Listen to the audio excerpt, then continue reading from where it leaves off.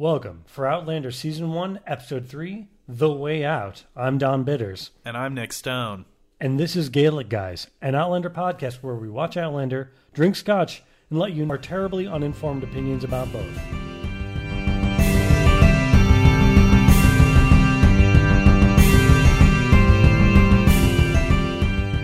This is a episode that was chock full of plot. A lot of plot. Not a lot of action. A lot of plot. So World War II, we're opening with Claire and her first husband, Frank.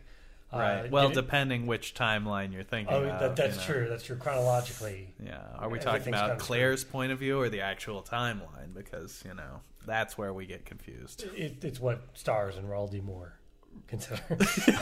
Yes, Claire's first. So she's off to the front lines, and just as she departs with Frank, which has the most, weirdly enough, forced kiss at the end of the scene, where it's like, oh yeah, these two people love each other, yeah, and then they kiss really rapidly when the train's already moving.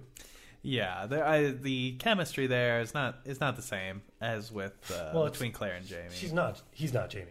That's true. Frank Randall is not Jamie. We can agree about that. That is the definitive fact. Also, I want to talk about, Britain's amazing use of feminism here, sending women to the front lines. And to the past. And to the past, before the men. So that, Frank can stay home and look after the intelligence community at large. So we're rocketed from Claire heading off to the front lines to water doused over in what quickly becomes obvious is her playing things out in her head, but is not so obvious unless you've seen it. Yeah. And then really had a moment to analyze it because they don't do any sort of obvious tells in the production to say oh, this isn't all in her head. It could seem really weird that one moment Miss Fitz is calling her a witch. The next moment is oh, your hair is so dry. Right. Also, when we go into the past, I guess. Mm-hmm. When Claire is being waterboarded. Yes. Or bathed. And this is supposedly technically all in Claire's head of what she thinks is going to play out. Mrs. Fitz makes such a definitive comment about Claire's skin being so wonderful. But technically, that's in Claire's head. Well, I don't know if it is because they leave it really ambiguous when the fantasy portion starts. So I think it's entirely possible that the skin comment was real, and then when she sits down, she starts thinking about maybe telling Miss Fitz about her, time traveling, Back to the Future action, and that's when the fantasy happens. Because it's really unclear. They shoot it the same way to give you a little surprise because, you watch this thing play out and she gets called a witch and slapped in her face for talking about the future, and then boom, she's back. Because only witches talk about the future. Yeah. Well, only witches talk about coming to the past from the future. Fair enough. And I think that kind of establishes what I'll say is rule one of Time Travel Club. You don't talk about Time Travel Club because then people think you're a witch. And you don't want to admit that your husband is not dead because he hasn't been born yet. Because that's very confusing to everyone who has not seen a lot of time travel movies. I wonder when people would have had a strong enough understanding of time travel to really be comfortable with someone saying something like that. And they might go, you're crazy, but I know what you're trying to say. I think everything post Back to the Future is really where we're at, in American culture at least. Do you think that we should rename the years of our timeline to be before Back to the Future and after Back to the Future? So instead of BC and AD, it's B BTTF and A BTTF. Anyway, so we're going from Claire basically being washed to a quick scene of her down in the spice cellar, the spice dungeon, right, doing a healing montage. Then we quickly go to her in the kitchen, showing that watching her apparently is the most boring job ever. And what do you do when you do watch Claire Beecham? You get drunk. That's just a normal thing. That's what we do when we watch Claire Beecham every week. That's actually very true. We drink scotch and watch what she does. But yeah, it's true. She's looking through these old tinctures and things. Powdered human skull comes up, which I can only imagine is to cure erectile dysfunction. We're talking 18th century. It's all to cure male erectile dysfunction. Right. That's the only recognized medical problem. But I'm thinking that Claire's like main priority should probably be teaching them basic hygiene. Like I think that would solve the most disease problems from what I know about the era. My best highlight of that scene, though, when she's in the kitchen, as everyone with the most unhygienic hands ever is handling food, as we've established. Yeah. Mrs. Fitz is talking about how, one of Laird Column's chambermaid, her son died from this, like, some sort of horrible, what we know is a horrible disease, but they call, possession, and devils and everything like that. And I love the fact that Mrs. Fitz is delivering this, but she still kind of does it with a smile. Right. Well, I mean, I feel like people died of demonic possession pretty regularly. Oh, yeah. And so, yeah. You just, you kind of roll with the punches. It's a great catch-all. It's like the flu. Yeah, at the time. Yeah. At the time. And I really like the part where one of Claire's keepers who's watching her really condescendingly tells her, it's not the ruins that are hurting them. It's the demons that run free in the ruins, idiot. They're like, we're not suspicious. We're really superstitious. Right. Yeah, you're right.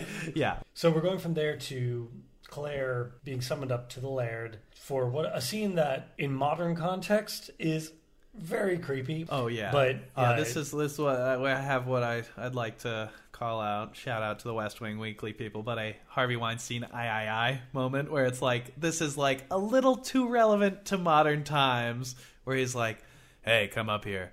I'm going to take my pants off, and you're going to massage me." And there's a power dynamic here. It's like, ooh, weirdly relevant to the news. And this is after he's threatened, basically, apparently the best tailor in Edinburgh. The tailor had made a cloak that went past and covered up his legs. He's like, no, I want everyone to see my sexy penguin legs. Yeah. So, and if you don't, I'm going to kill you. So Colum not so subtly tells Claire, you have to massage me.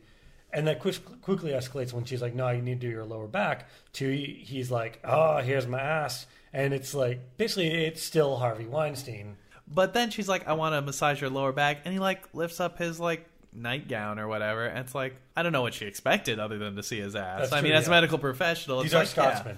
Yeah. They wear kilts. Right. There's nothing underneath. under there. Yeah. Yes, that we know. So then we go down to Claire participating because she was so kind as to massage above his ass. Right, that the Laird asks her to his party, but in that way that only if you're like in charge of everything you can, or he's like, I'd like you to be my guest. Like I can't, like I'm trying to think back. If you're a producer. Yes, if you're a producer. You have to be like the guy in charge to ask someone to a party that way. Claire goes down to what they would call I guess it's like a musical. Right, it's sort of, I guess, in a modern context, it'd be like a house concert, but it's probably the only form of entertainment happening in Castle Leoch that isn't alcohol. Short of just getting wasted. And then we quickly set up what is the least successful love triangle ever. Right. Between Jamie, Leary, and Claire, which immediately I always saw like the connection of you've got Claire, the brunette, you've got the blonde of Leary, and then you've got Archie and Jamie. Yeah, they actually use this episode just as the pilot for Riverdale, because that's what really started the Archie revival in the early 21st century. And also for being at like a active musical recital in a very dramatic castle that is not that loud, like there's no like sound absorption. Right. Like they're talking very loudly from the second row. Oh yeah, I like it's the musician in me, but like in my head I'm just like, shut up. I'm trying to listen to this guy play his tiny harp. Which he was doing a fantastic job. He was doing a great job. And also, like I mentioned before, it's like there's nothing else going on at this castle. And then this guy comes up and he's going to play the harp for you. He's going to sing. He's going to play the recorder later. Spoiler alert. And it's like the most interesting thing that's happened. And like you can't shut up for like 5 minutes. Like you can flirt all day, guys. Like this is the time to watch the concert. Really touching on some personal issues. Totally, yeah. I have a lot of issues with people talking at concerts. But yeah, so during the scene, like we basically have in that love triangle with Leary, who's a character I believe we've seen before, that is now being like established that she's also got the hots for Jamie. Understandable, because in the last episode he like offered up his body in her place, to save her from punishment. So I get it. During the scene, we have the kind of the most epic shutdown of Leary by Jamie. Yeah, the most epic unintentional shutdown by the oblivious Jamie. Where Leary is going on about, like, oh, don't you remember all these great times we had? And he's like, I don't remember any of that. And then to kind of like just compound that, he just hands off the empty glass, being like, take care of that, won't you? I'm going to go down with my sexy brunette. Yeah, it's like, I need her to check out my bandages. Here's a little bit of misogyny so that I can just also make sure you know I'm not interested in you romantically, even though... And that it's still the 18th century. Now remind me, at this point, did we see them making out already? No. This is before that. This is before that. Okay. Spoilers. Anyway, point is, it's a pretty epic shutdown. By the way, I just want to point out something, because almost every other scene in this show features alcohol in some way. Yes. That Claire's reaction of being like, I'm stuck in the past, what do I do? Get drunk always. As we mentioned, other than tiny harp concerts, drinking is the only form of entertainment. Yeah. So down in the Spice Dungeon slash the sick bay, Jamie tells Claire, like, oh no, I didn't actually need any medical attention. I just wanted you to touch me. Yeah. I mean, they go into this whole thing about, well, you're the healer in charge. And it's like, okay, let's establish this Dom-sub relationship. Yeah, I was going to say, like, literally what I've written for that moment was Jamie's always ready to submit to Claire. The show, which is, renowned for its sexiness. This is all foreplay and subtlety. Yes, but that's what I was going to say is like that I've never heard the words, it's scabbed over nicely, there's no drainage, said so sexually charged than when Claire is checking Jamie's wound. I definitely touch my scab is not my go-to pickup line, personally, but it is no Jamie's. Drainage is definitely here. No drainage. I say no drainage all the time. Well, clearly it works for Claire in the 18th century. Yeah, it's definitely working out. These two are on a collision course. Though it feels like this episode is a little bit of a pause in that story. Like, they just give you enough to keep you interested, but they kind of don't force it too much. No, and it's actually, I think it's something to be said for the show in that they spend a lot of time playing up sexuality. As, spoiler, the show is definitely all about that. But they actually took the moment to take that story for Claire and step aside and be like, okay, no, here's how harsh science versus religion was back then. So Claire and the sassy witch Galus are in the garden, looking for berries and various other things like that. Galus is very, very clear about the fact that you don't mess with people's superstitions. Right. You don't mess with what they want to believe, because that will come back and bite you. As I think they're very clear about that is going to happen with a terrible character who we're about to meet after this short jaunt through the garden. We're to an exorcism. Evidently, the prevailing wisdom in the 18th century, if you have someone who's very sick, is that you have to moisten the ill to the maximum effect. As Father Asswipe, I believe his name is. Yeah. Father, it's one of the two, Asswipe or Bane, I forget. But Father Asswipe, Bane, he's basically a Star Wars villain. Right? Yeah, his name is already evil. He's in Darth it, Bane. Father Bane just gets in here and begins spritzing this poor boy who already looks half dead. And it's like, yeah, I understand it's holy water, but still, could maybe a little less. A little goes a long way. No, I think what you're establishing is we're hella superstitious. Yeah, exactly. I have right here a note that says, Jamie smashes the Bonnie Lass right at this point. And we get a little tiny scene of... Why isn't that the episode name? Right? I mean, I think that should probably be... he does admit, while he's... Right before he completely dismisses Leary, he does admit that she is indeed very Bonnie. So we know that, he finds her attractive, even if he's totally dismissive of her as a potential, Yeah, and then we kind of launch into what is, I would say, the 18th century equivalent of kind of jealous flirting. Yes, yeah. Of Claire basically mocking Jamie. It's straight off of an 80s rom-com of the two of them being like, ho ho, did a horse hit you in the lips? Yeah, this oh, I'm going to make fun of you making out with somebody else because I'm jealous. Let's play footsie about it. They play it as Jamie's trying to say stop talking about this in front of everyone, but really we know it's just a little bit of footsie. It's just some jealous, aggressive flirting. Which we get a little dose of Murtaugh, who is kind of Jamie's very good friend and confidant, who is basically just laying knowledge down for Claire at this point. Right. And that he's basically saying that Jamie doesn't need someone who is childish and is very mature. He needs someone who is a woman. Murtaugh basically just pre-approved you, Claire, Also, Murtaugh, if you listen closely, I think your interpretation is right, but I like to pretend, in the very literal interpretation, when he says that Jamie needs a woman, not a lassie, and that Jamie should really not be left alone with border collies. It's better if his energies are expended on human women. For the record, this is a facepalm. So then we next go to following Claire as she goes to Gaelus's. So we get our sassy witch full on here. Right, in her natural habitat. Dropping the knowledge clearly that Bane's not to be trifled with, that he's the Catholic Darth Vader. And the whole sequence is interrupted by a child essentially being caught for stealing. Yeah. That is being, dragged through the town for judgment. And we have the judge or the person who is... person's going to decide this poor boy's fate. Yeah. But the way they establish him is like that even Outlander is not above a fart joke. The two things he is, he is gullible and he is flatulent. Yes. That's what we know about this guy. That we also just said that Galus is all about sexual manipulation. Yes.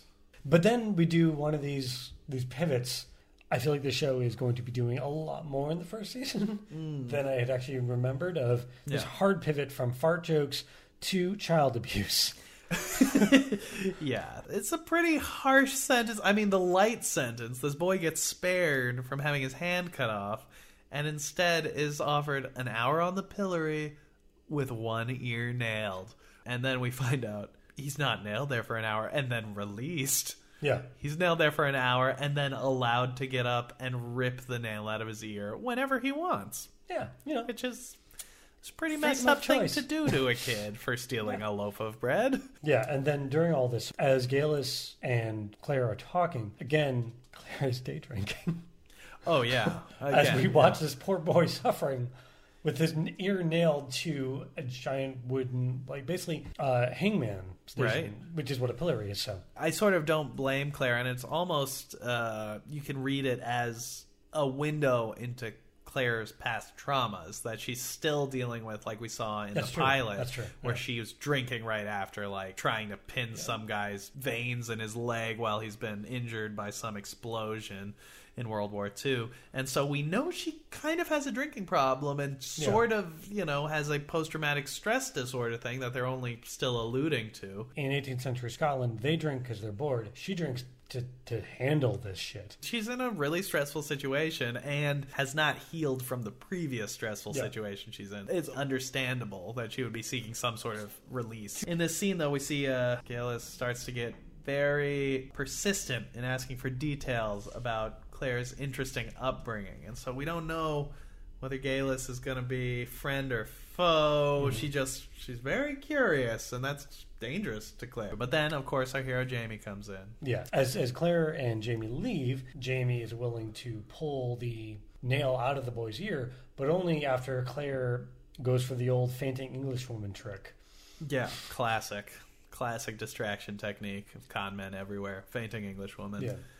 But also showing that Jamie, it's a subtle thing too, but it's he's honestly the best person of this era. This is a very favorable scene for Jamie because he is shown as compassionate, but he's also shown as very strong. His hands have to be strong enough to rip a nail out of this piece of wood with his bare hand. That's this nail that's probably covered in a fair amount of blood. After this, Claire is wanting to prove that this young boy is not possessed but poisoned, or otherwise something else has happened to him. She doesn't know the poisoning yet. Right, so they go to the Black Cock. It's the Black Kirk, from what I heard. Oh, their accents make that very difficult to hear. But anyway. So we established that even Jamie had come here as a child to prove his manhood, and my first reaction is, Jamie, you don't need to prove that. We all see it. At this point, he's not even acting like it's some feat for him to be coming back. For the kids, it's but it's a rite of passage. They're showing their bravery. But for Jamie now, he's just oh yeah, the guy I came with got super sick when I came up here, but I'm just going to wander around where my fellow Scottish people believe demons roam free. I mean, in the context, very brave. But then we go on this little New Detectives jaunt where we're oh, it turns out this isn't wood garlic. It's actually lily of the valley. Now we know the poison that's been affecting the young men of Scotland. No. Claire's botany skills are on full display. On full display here. Frank probably told it to her in a flashback. Right. We move on from the Black Cock to I would almost assume it's like another exorcism. Is it the same exorcism? Has it just been going on? Yeah, I mean, it feels like part of the same thing, but we know now that they've basically given up on saving this boy's life, and that now they're just like giving him his last rites. It's time to save his soul, but they expect him to die. Where we prove that Mrs. Fitz is basically the most badass woman on the show, standing up to Darth Vader and basically telling him that we will do what we want to under this house. Yeah. When Claire wants to basically help the boy, and Darth Vader has no interest in that. Right. And he would rather the boy die than have a woman save him. Oh, yeah. He's on a superpower trip with his religious thing. And, Claire has seemed to know what she's doing for these people. It's not like a total gamble on their part. No, totally, yeah. Yeah, but at the same time, this psychopath, is really intent on not allowing help. I know historically, yes, we can. It's very easy for us to dismiss the past and say like that they chalked everything up to demons and everything like that. But I actually wonder to what degree was that actually the case? Because people know that poison is a thing.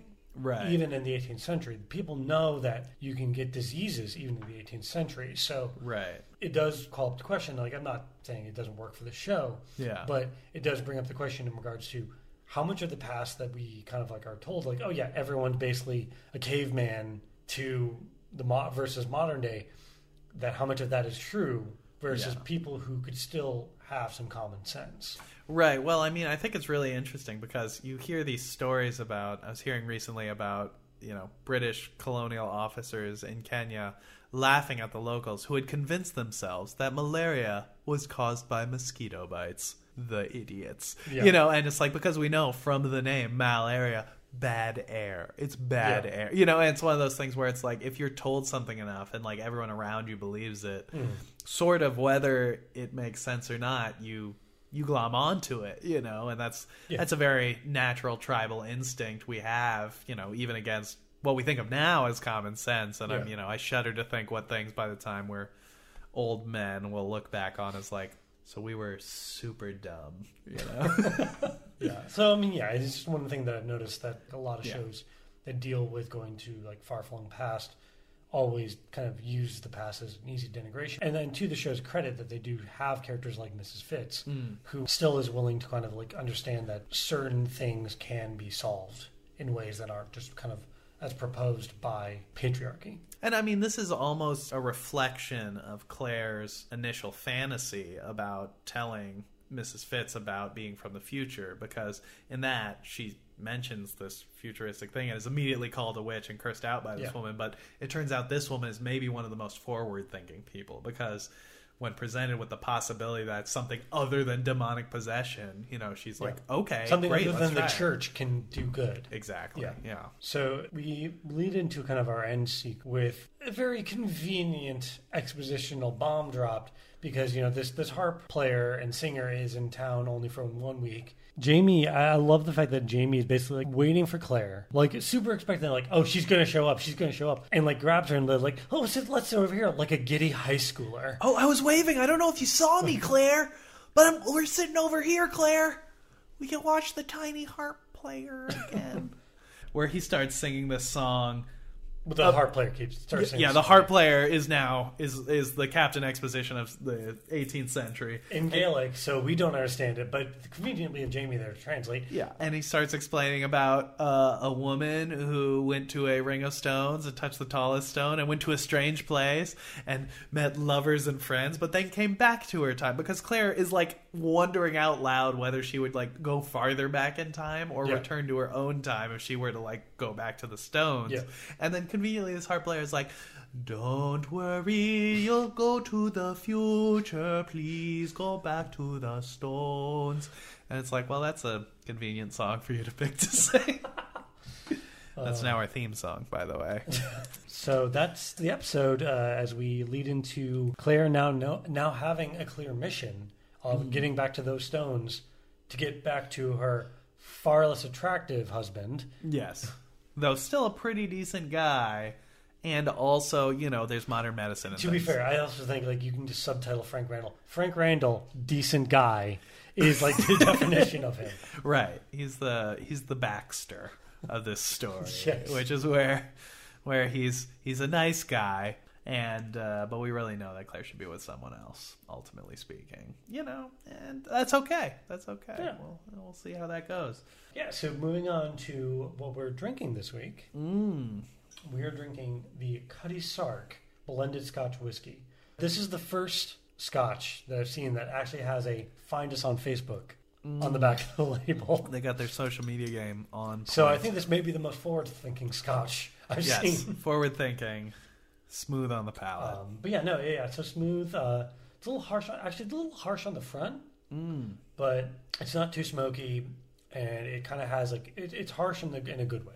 Yeah. Like, so it's one of those things of, and I think we've been very fortunate with the Scotch we've picked for this show thus far. Yeah. Mind you, we've only done 3. Yeah. So by the It's time we hit early like days, 10, we'll be like, oh man, number 7.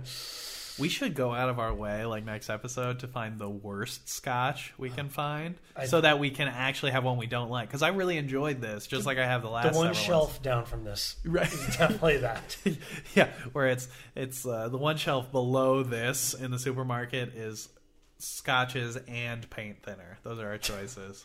Anyway, drink Cutty Sark. Cutty Sark is good. There are inadvertent sponsors for the week. This has been our episode. Thank you for listening. If you like what we're stumbling through here, please like, subscribe, tell a friend. I think that's probably the best way that we're going to have people to discover this at this point. Thank you for being with us, and we'll see you again next week.